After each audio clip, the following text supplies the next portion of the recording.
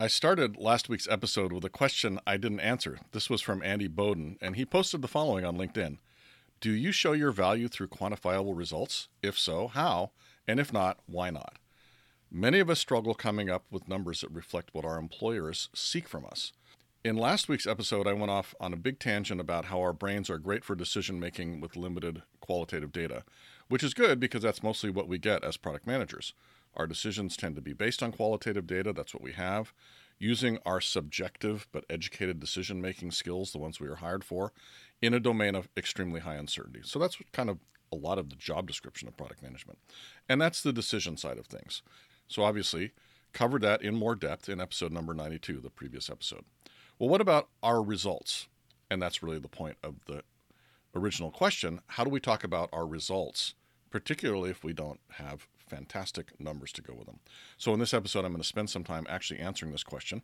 I'm going to construe this to be both about our customer successes, as well as the stories we can tell about our own contributions. And the real quantitative results, that is, increased revenue and profits or increased customer satisfaction and retention or increased rollout velocity or whatever it might be, they're all super lagging indicators that everyone else wants to take credit for as well. Our short-term results are likely to be more qualitative. So one question is, can we turn those into numbers? And the next question is, even if we have numbers, they're often in kind of the 10% range, which is actually not that interesting from a storytelling standpoint. So how do you turn 10% into something interesting? So I covered this somewhat in episode number 90, but I'll do more examples. And of course, what really makes our stories land emotionally about ourselves and about our customers is the personal and business transformations, not the data. The data has a supporting role. So given all that, how do you show your value, including with quantified results? And the answer is kind of along these lines. There are ways to express quantifiable results even when you don't have the true correct numbers, such as, for example, missing quota 3 quarters in a row. I don't have to say what the quota was, how big the miss was, or what the impact on revenue or profit was for that to be clearly a quantifiably bad thing. Now, obviously, I don't want to have caused that. I want to fix that problem. But saying, oh, we missed quota 3 quarters in a row, and then talking about something I did to fix that, that's compelling. And then, for example, saying something like, after they implemented our solution, they started beating quota every quarter. That's the first thing. We'll get into more detail on this later, essentially taking values that you don't necessarily know the actual numbers for and still telling the story.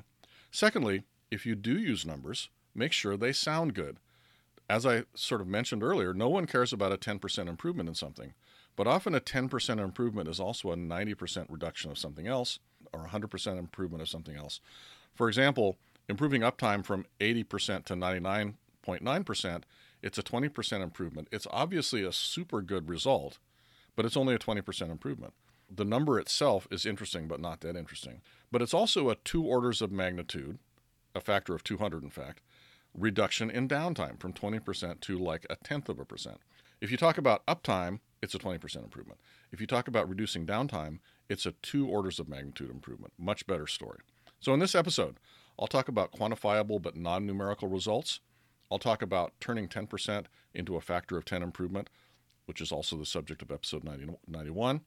And I will talk about how to use numbers to buttress your story, because numbers are only support. Numbers don't make a story engaging. That comes from the transformation you enabled as a result of what you did that also potentially had quantifiable results. Hi, this is Nels Davis, and you're listening to episode number 93 of the Secrets of Product Management podcast. You can find notes for this episode and links to all the resources I mentioned at secretsofpm.com/93. So the goal of the podcast, of course, is to give you information and insights to help you create better outcomes, including those for yourself, which is where storytelling comes in. The episodes are designed for you to take action on immediately. I want your mind racing, and I want you thinking to yourself that you can do it and you're leveling up.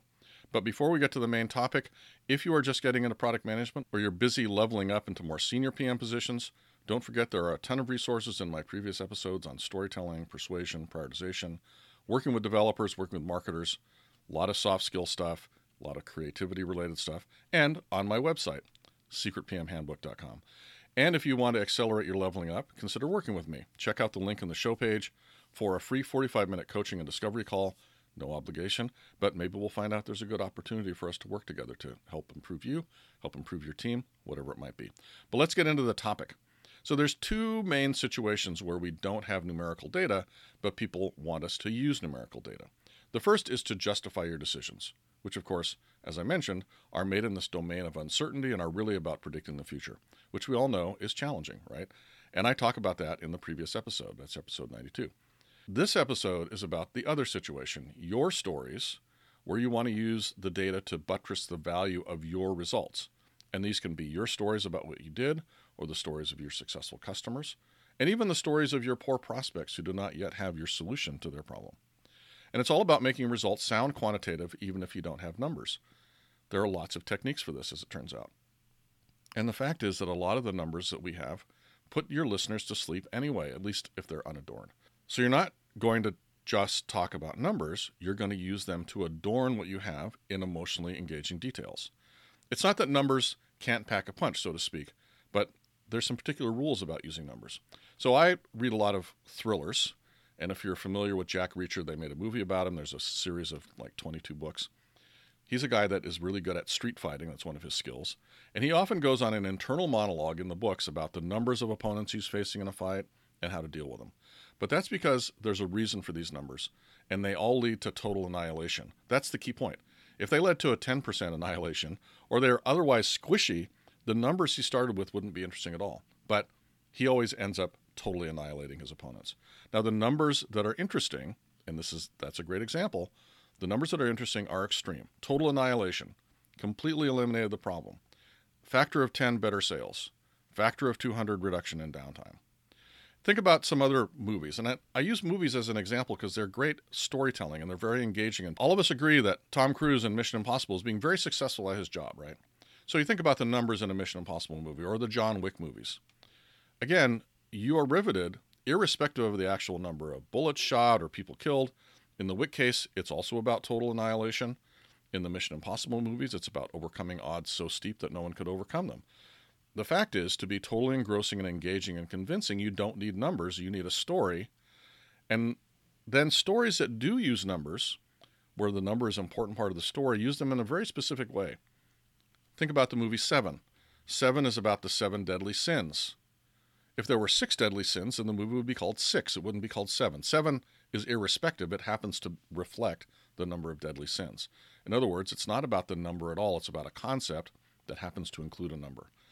Most action movies are about total annihilation. Moby Dick, getting from the ridiculous to the sublime, it's about one whale. It's about one guy and one whale, also kind of about total annihilation. But the question is, can Ahab overcome his one giant problem, which is Moby Dick, or is Moby Dick going to defeat him? So the first rule, make your numbers extreme. And the examples I've been giving are obviously illustrative. I don't expect you to totally annihilate your problems necessarily, your customers' problems.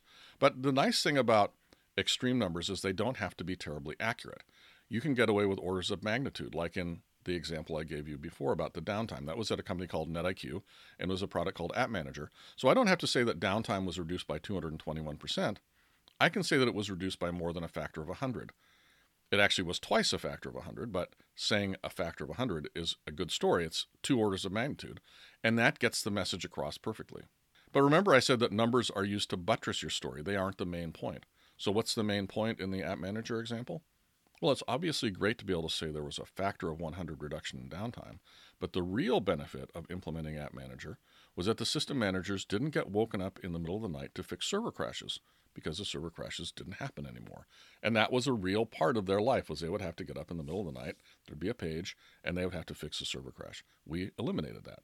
That is a really good story. How did we eliminate it? By reducing the downtime by a factor of more than 100. So let's look at a bit of an example. This is a little bit made up, but it's not totally made up. It's based on other stories that I've heard. So let's say your customer, Acme, was missing quota for 3 or 4 quarters in a row. Then they implemented your product and they started hitting quota every quarter. So hitting quota typically means maybe a 10 or 20% improvement in sales. Not that interesting from a numeric standpoint, obviously hugely meaningful from a business standpoint, but the actual number is not that interesting. It's nowhere near as compelling as went from missing to starting making, right? That's an emotionally engaging business result. Some business results are emotionally engaging, and that is one of them. The numbers actually kind of make it less interesting. The piece that brings it home, though, again, and it helps other prospects really want to buy your product, is when your customer says, because of our success with your product, I was promoted to sales director and my whole team got to go to club. So if you say that to a sales manager, who's your ideal prospect for this obviously for this solution, if you tell them our customers typically go from not making quota to the entire team going to club, that's going to help make them sit up and take notice. Way more so than, oh, we help you increase sales by 10 to 20%. The corollary is that this can work even if you don't have actual numbers at all, if the impact is extreme. So what you're looking for in your stories about yourself or about your customers is some kind of an extreme impact. For example, I have a coach friend who helps people have a healthier life. He tells a story about one of his clients who's a school teacher who's often saddled with the bad kid. She actually has the bad kid class. She'd always been overweight. Her sister had died from a disease related to being overweight. She was highly motivated to get healthy. It had really become kind of a life and death thing for her. So as he worked with her, after about 10 weeks, she started to sparkle. She'd lost some weight, but more importantly, her attitude had changed, her interaction with her family transformed, and her ability to handle these kids changed due to her internal changes. They perceive her differently. By being the best version of herself, the kids have responded really well. So the only number we have for this story is that she lost some number of pounds. Is that number important to the story? I would say not. Because the other changes, the more qualitative changes, are what enabled her to have a better experience with her kids. So do you need numbers to make that a compelling story? I would say you do not. In fact, numbers would probably detract from that story. Good stories have that kind of transformation. It's so big that you don't need numbers to see the importance. And this is actually something that you should think about when you're looking at what stories you want to tell about yourself and about your customers. Look for the ones that have an important transformation. If you just look for stories that have some interesting numbers, but don't have an interesting transformation to go along with them, they probably aren't that good of stories. The stories, they're probably not worth telling. I mentioned earlier that product managers work in this domain of high uncertainty. This is important because there's a trade-off between things you can know with high certainty, which usually aren't that interesting, and things you can't know with high certainty, but which are usually more interesting and valuable. And I've often used the metaphor of the street light and searching around for a solution. It's like the old joke. A cop comes across a drunk guy wandering around beside a lamppost, looking intently at the ground and every few seconds reaching down as though to pick something up. The cop asks the man, "What are you doing?" The man says, "I'm looking for my car keys. I dropped them." The cop asks, "Did you drop them here?" The man says, "No, I dropped them over there, but the light's so much better here." So maybe I can't tell a joke, but the point is that outside the range of the light is where all the interesting stuff is, like this guy's keys, and maybe a city park. The lamppost illuminates the things we already know, the world that's already explored, but the world's opportunities are not under the lamppost, they're outside the cone of light. And until we start exploring with flashlights and other probes, we're not going to discover all those fantastic new things to know, to build upon, to solve our problems. And the reality is that the things that we can measure using our analytics tools, except for certain specific types of experiments that are intentionally going outside of the light from the lamppost, they're like exploring under the lamppost. A lot of the analytics we can have in our product are like that.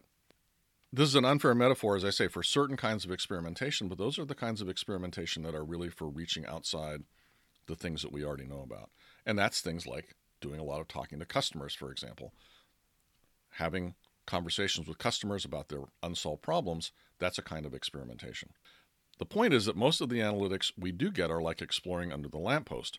We're going to see some cracks in the sidewalk that we should fix, but we're not going to discover a whole new city park that's just over there. So, what are the key points? Sometimes qualitative data is quantitative as well, like making or not making quota. And expressing that data qualitatively is often much more impressive than using the actual numbers. If you're going to use numbers, make sure they're extreme. And if you have small percentage improvements, find another way to express the improvement that sounds bigger, like I did with the uptime versus downtime measurement. And always tie the results to some kind of personal impact. You got a raise, someone else got a raise, you got praise, etc. The things that are most meaningful for your stories are the things that had an impact. In fact, that's, as I mentioned, criterion number one for choosing which stories to tell, the ones where there was an impact, in particular a personal impact. So here's 3 things you can do today to start putting these ideas into practice. If you're going to tell a story about what you've done or a customer success story, find one that had a big impact, even if you don't have numbers. If you do have some numbers, make sure to make them interesting, extreme being the goal. And never leave out the personal impact components of the story. That's what makes it engaging and memorable and gets the prospect to buy or the hiring manager to say yes. So I hope you found this episode useful and interesting as a follow-on in particular to the previous episode. Data and discussions about data has become one of my favorite topics. I'm kind of a numbers geek, even though I'm normally pretty negative about simplistic approaches to analytics and so-called metrics, and you probably detected that a little bit in this episode. And this is because I kind of do know numbers and statistics, and I also know something about storytelling and how numbers don't make the story. So if you have comments or complaints on this episode or any other episode, you can drop me a line on the site at secretsofpm.com/93, or let me know on Twitter and LinkedIn. I'm Nils Davis on both. Please subscribe to this podcast in your player of choice if you haven't already. Be sure to share this episode with your friends and or enemies, depending on how you felt about it. And if you thought it was a good episode or you like the podcast in general, please consider leaving a review for it on iTunes or whatever platform you listen to your podcasts. Until next time, this is Nils Davis. Hopefully this was useful for you. Until next time, bye-bye.